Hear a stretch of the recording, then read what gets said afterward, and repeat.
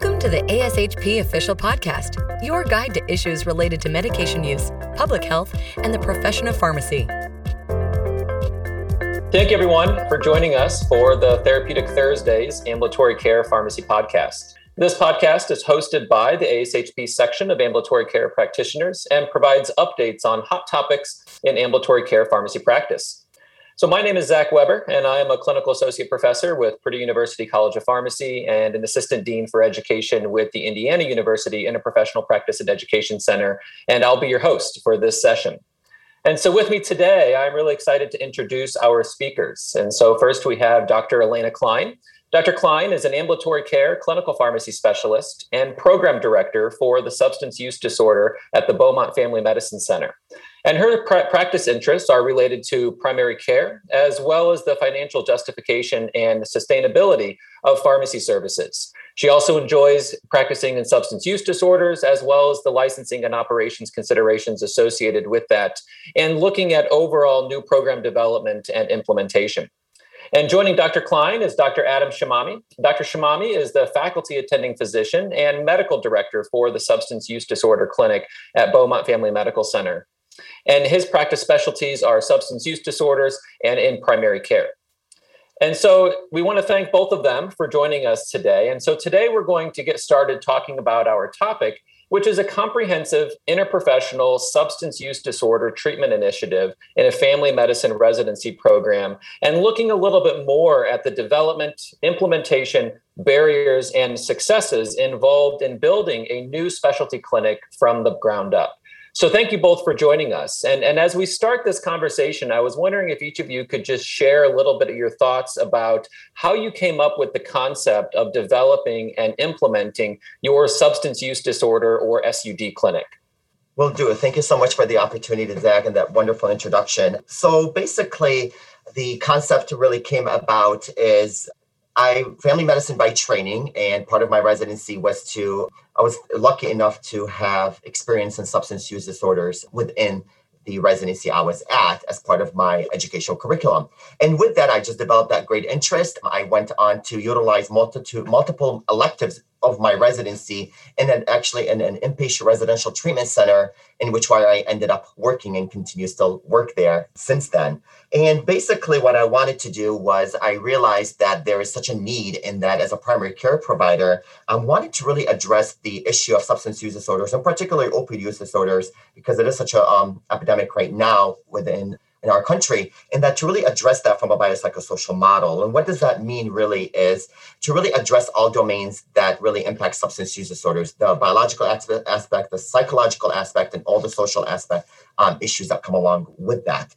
So with that, given the opportunity that I had and to really increase my comfort level, because this is a particularly different subset of patient population that you're dealing with on a day-to-day basis, but yet so prevalent. And as a primary care provider, you are the one at the front line, and really the patient has to establish that connection and rapport with you in that long-term relationship. So I wanted to kind of establish this multidisciplinary team in order to train and provide the services that were needed in the primary care setting. And the opportunity when I joined Beaumont was to implement such program within our clinic. And that's kind of where I came in. So I've had some experience with grant writing in the past.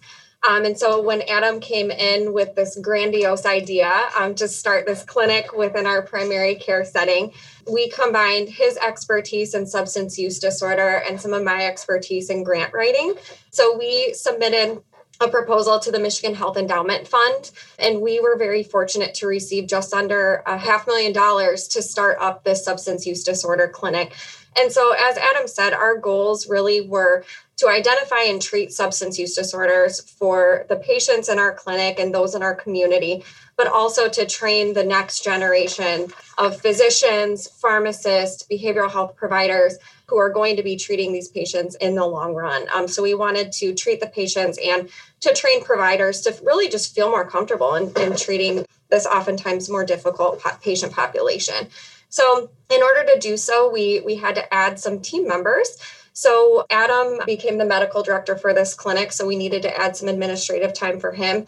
I became the program director, so I needed some admin time as well. And then we also added a part-time clinical pharmacist to our team, as well as a full-time CAADC credentialed social worker and one peer recovery coach. And what's great about it is that it was all housed on site under one umbrella within our clinic. And I just wanted to kind of clarify what CAADC stands for. So Certified Advanced Alcohol and Drug Counseling, which is the highest level of accreditation that you get in social work to provide those services. That becomes important from a billing standpoint. Sure. Thank you both. No, it's always so exciting and cool to hear when your expertise comes together and you're able to involve so many people to put together such an amazing service to provide benefit to your patients and your community. So thank you both for sharing the background of kind of how this model got started.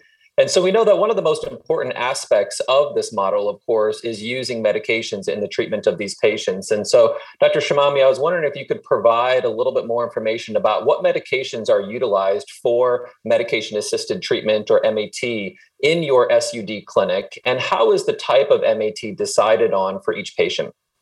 Absolutely.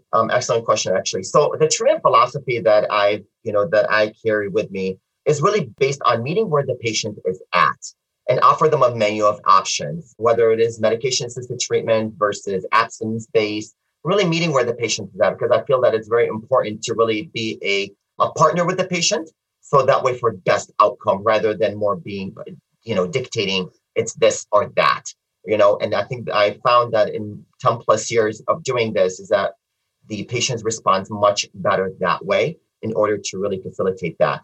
So just going to kind of go over what the patient experience is like when a patient's identified, whether it's self-reported or primary care provider, or whichever way that may be, is that they initially meet with our social worker to really have a biopsychosocial assessment, which is essentially an intake to establish a diagnosis and kind of next steps. Then at that time, they will meet with a provider, in which that's where the menu of options are presented in medications. And within that same visit, typically that's where the pharmacist comes in to kind of address the other issues, which I will go into detail a little bit more. So, but obviously, and then the first step is when the person is either still using up to the point that we're seeing them, we need to detox first, which is step one. But I always highlight that detox is only part of the puzzle, really, for best sustained recovery and sobriety long-term is really beyond detox. So in our clinic, we utilize buprenorphine products, whether it is oral or injectable. We are also utilizing injectable naltrexone, which is Vivitrol, as well as other forms of oral medications, acamprosate, oral naltrexone, as well as disulfiram. We do not utilize methadone clinic. We are not a methadone clinic. And the reason for that is because in order to introduce methadone, you have to be a fully licensed methadone, because the reason being is because it's under the umbrella of an opioid use disorder diagnosis. Methadone has to be in a specialist qualified clinic. So although some candidates are some patients are definitely good candidates for methadone versus, but I'm always, I'm a big fan of offering patients different options. Getting a detailed history. And that's where the intake and the assessment really come into play as far as what is best for this patient, what has tried, what has failed, what has worked, what has not worked. And sometimes we just need to take a different approach on a case by case basis. This is not a cookie cutter algorithmic approach. And that's where that multidisciplinary team approach really comes into play so that for everybody to give their own input and really come up with a treatment plan. So just to kind of, and if those patients that need whether a higher level of care versus inpatient residential treatment or a methadone clinic, so the methadone clinic, they're referred via warm handoff by our social worker to those next levels of care, whatever that may be. And with that, with buprenorphine, just to kind of give you on the data wavering requirements, is that up until probably about 2 months ago, you had to become data wavered regardless of how many patients to treat in order to write for buprenorphine as a provider. And the rules have changed a little bit in that the data wavering course is no longer required for up to 30 patients. However, anything beyond 30 patients, you have to be now you still have to take the course and become data wavered if you're treating beyond 30 points. That's a hard sticking rule. You cannot, and by 30 patients, meaning on any given day. So if I run a report, if I'm at 31, I'm in violation of that rule. If that's what I'm wavered to do. However, though, up to the 30 patients, and for any Suboxone buprenorphine product that's written, regardless, if you're using for opioid use, you have to be data wavered. But you may not need to take the course up to 30, but you still need that X number, which is the separate DEA number that you are provided. So you still have to complete that application and apply for that wavering through the DEA and things like that. So that has not changed, but the course now has changed. So you don't need to take the course in order to become data wavered. And that's a very recent change as of probably less than 2 months ago. Sure. Thank you. No, I really appreciate all the insights that you provided on the importance of medications, as well as some of the other processes that are there to be able to use those medications in this type of practice. And I was also really intrigued to hear about the importance of interprofessional collaboration coming around these patients and centering around their care and looking at how different professions can have roles in making sure that they're receiving optimal care. And so I was wondering if you each could kind of expand a little bit more on what is the role of the pharmacist in the SUD clinic? Yes, absolutely, Zach. So our pharmacist wears quite a few different hats within our clinic. So one of the things she does is she performs a medication review for all of our patients. She provides education on the specific MAT treatment that the patient is being prescribed and actually goes through a checklist for whether it be the injectable naltrexone or the buprenorphine that the patient is prescribed, making sure that the patient truly understands what they're starting and make sure that all of their questions are answered. She also does medication coordination. So it's been a lot simpler to get buprenorphine covered by the insurance lately. However, the injectable naltrexone or Vivitrol requires quite a bit of coordination in order to get it to our office. So this involves working with the specialty pharmacy to get it ordered, covered by the insurance, and then delivered to our office before the patient comes in for their appointment for the injection. She also works on tapering plans and follow-up plans for the patients who maybe choose not to use medication-assisted treatment, but just need to taper off or down from their opioid or benzodiazepine. So she works quite a bit with those sorts of things. And then we also would like in the future to expand the pharmacist services to really work even more so with Dr. Shamami and the other providers to kind of see the patients for their follow-up appointments and kind of see the patients with Dr. Shamami. And then also expand to some different billing opportunities, such as the MTM billing for medication reviews for our Medicaid patients, because substance use disorder is actually one of the diagnosis codes that are covered. And then in addition, we have incorporated provider delivered care management or PDCM into our substance use disorder treatment, which is basically a coverage option for patients in the state of Michigan who have Blue Cross Blue Shield or Priority Health coverage. We actually have some value-based reimbursement opportunities and billing opportunities in the state because of the PDCM within those insurance companies. So those are kind of some avenues that the pharmacist has worked through so far and some of our ideas for expansion.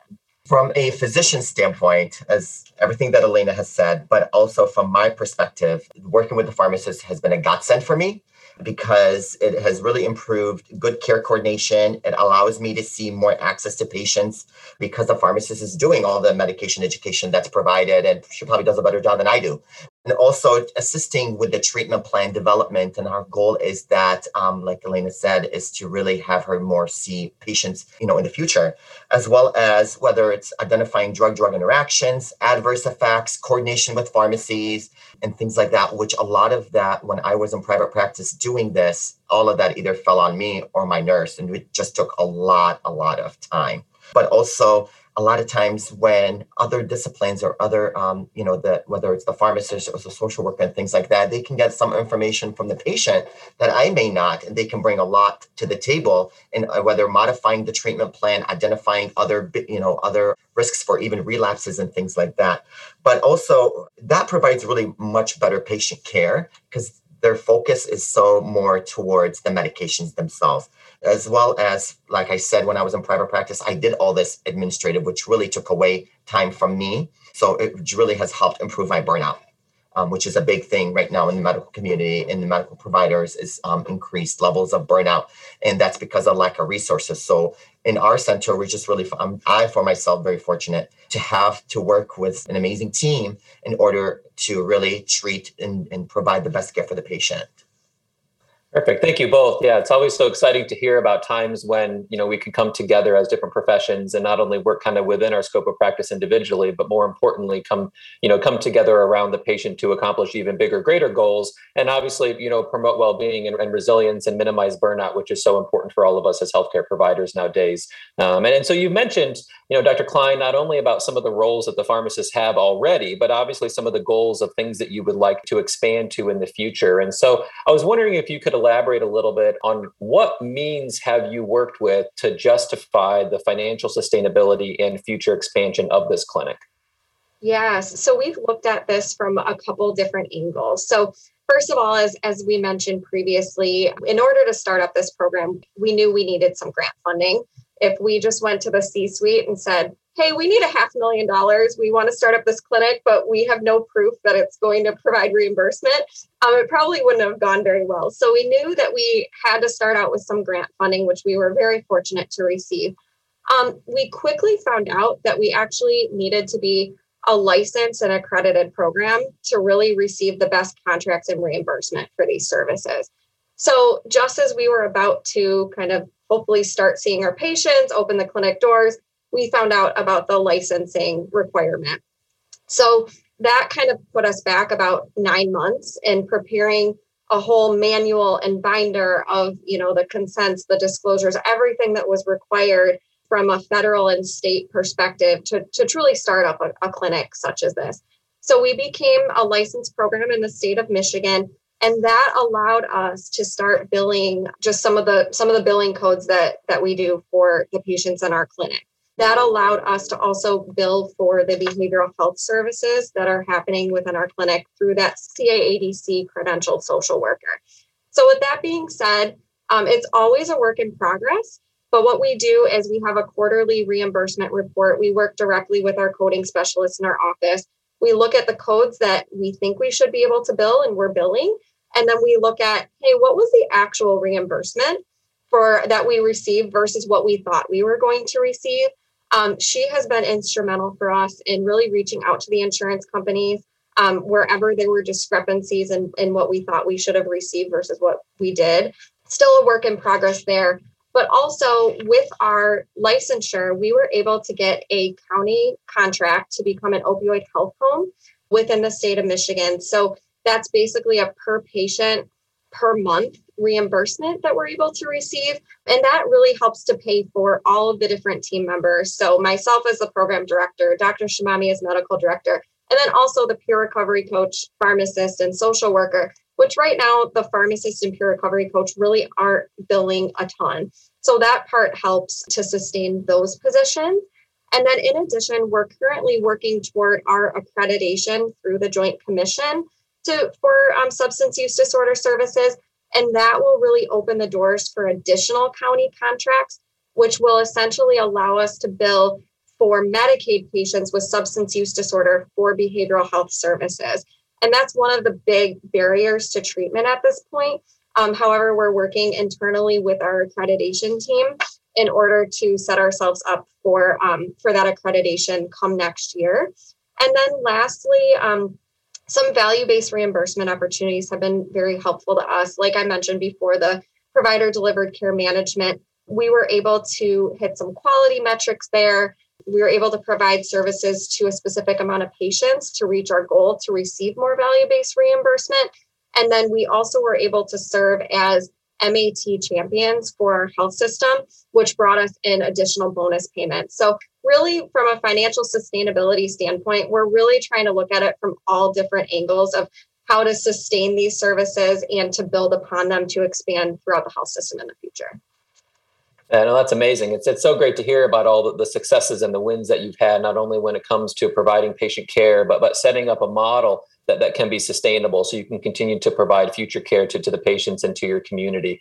But I'm sure you encountered no shortage of barriers along the way as you were setting up everything that you guys have described so far. And so I was wondering if each of you could just provide maybe a little bit more detail about, what barriers have you encountered as you've developed and implemented this new specialty clinic within a primary care setting? Sure. The barriers were a lot. It's a long laundry list. But again, as with any large organization, there are many layers to navigate through and finding out which department to really identify which department to really work with and collaborate. And with that, and in an institution, let alone in an institution that does not offer those types of services, that becomes even more difficult because every idea or thought or every email that was sent provided 17 more emails and meetings that followed that. And a lot of it is just because, again, it's not that, just not knowing. And, it's a new service line and there's a lot at stake and things like that. But we had to work with HR, we had to work with legal, compliance, IT, and developing internal processes because we're operating a clinic within a clinic. So the scheduling, logistics, how do we separate the two? How do we separate the clinical from the residency and so on and so forth? So we did, encountered some of those barriers. The biggest ones, I would say, probably Elena would agree to that, were the legal, compliance, and IT. There, we had to develop all different new processes, consents, disclosures to really be in compliance with the CFR 42 Part 2, these are the federal regulations, given that our clinic is fully licensed through the state of Michigan. And that what that does is really, it's almost HIPAA times 10.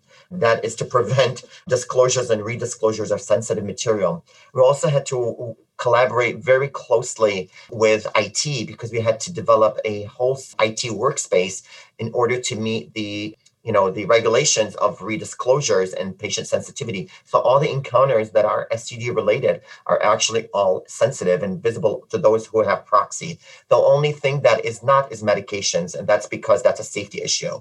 That if patient presents to the ER, for whatever reason it is, the providers need to know that they're the patients, whether it's on buprenorphine, Vivitrol, whatever it may be, so that you can never be 100% sensitive. And and keep in mind that CFR 42 was written back in the 70s, so a lot has changed since then. And there's a lot of talks about revisions and revising these rules because with the EMRs and things like that the medications become a huge safety issue. Legal and compliance, again, the policies, the consents, the workflows, and again, as part of a large institution to get moving through the committees and different layers has been very challenging. And that's why it took about 9-10 months from the time that we found that we needed to be licensed till actually we had our licensure survey, because all of those processes had to be put in place. And not only that, but also developing internal processes as part of being in a primary care clinic. Just got a little perspective is that we see about 35,000 patients in our clinic. There's about 40 providers within our clinic. So logistically and operationally, we had to, and we're operating, like I said, a clinic within a clinic and trying to separate all of that. That has been also challenging as well. But again, I think that when you're determined to do things and you've assembled the right team, and it's very possible. It's very possible and doable. And I think once things kind of settle down, it may be very tasking or difficult to get what you want, but once things kind of set in place, and a lot of times, like I said, it's just lack of education to the people, to the disciplines that you're working with, to kind of identify, to treat, because it's not just as you're treating somebody who's coming in for their diabetes or hypertension and things like that. And there's a lot, and this is a multidisciplinary team. So there's a lot of different cooks in the kitchen, I should say. And we've learned a lot, even just about the requirements outside of our health system too. So when we learned we had to be licensed and we looked at all the requirements, it was very overwhelming. But at the same time, I think it really set us up for success to run this clinic properly. So while it took more time to get it set up, we truly did set it up properly that way. So while that was a barrier, I think it ended up being of great benefit to us. And then in addition, one of the things we're really still working toward is the accreditation piece. The thing that's tough about accreditation is you need to be accredited in order to receive a county contract. And so with that being said, you have to receive a contract with each of the different counties to treat the patients who reside in those counties. So we treat patients from kind of 3 major counties in the surrounding area. So that means we need a contract with each of those counties in order to receive reimbursement for Medicaid patients for behavioral health services. And in our clinic, we're over 50% Medicaid. So that's a really big deal for us. These county contracts only come out in a rotating cycle, which could be every 3 years. So really, you have to be ready to jump on them when they come up. So that's why we're really pushing to get accredited as soon as possible. So we've just really tried to look at all of these barriers as learning opportunities. And it's really satisfying at the end of the day when you start to see some of this come to fruition.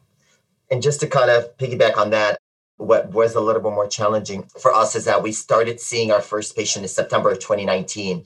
And that was challenging enough to kind of get things kind of up and moving. And 6 months later, we had to, with COVID and all of that, by March, we had to transition completely to a virtual platform, almost completely, with the exception of we still needed to see patients. And we were very proud to make that transition very seamlessly to the virtual setting. And that's because the regulations loosened up a little bit and being able to provide some of these visits virtually, because prior to that, you were not able to. It had to be face-to-face, at least on the initial visit. However, though, we did not lose track of any of our patients on all of them, through all different disciplines that are involved within our team, that we're still able to reach our patients and to, provide those services that they need, especially at this very difficult time where isolation, a lot of increased stressors at home, job loss, kids being virtually schooled and things like that. So that kind of threw a little wrench in that as well. But like I said, we transitioned very well. And I think that's because of our resilience as a team to kind of be very proactive. And as Elena said, we kind of set things up from the beginning for our success. Yeah, wonderful. So such great information and such a great story to hear about the development of this amazing service and this clinic that you've been able to provide to your patients. And I certainly want to commend you and your colleagues for your willingness to push through these barriers.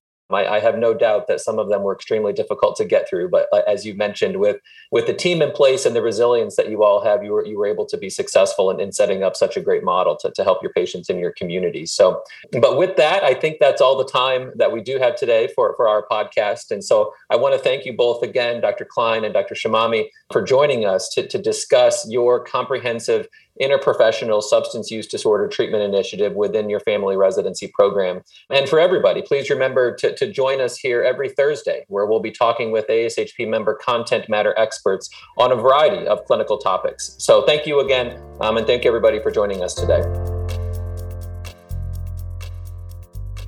Thank you for listening to ASHP Official, the voice of pharmacists advancing healthcare. Be sure to visit ashp.org/podcast to discover more great episodes, access show notes, and download the episode transcript. If you loved the episode and want to hear more, be sure to subscribe, rate, or leave a review. Join us next time on ASHP Official.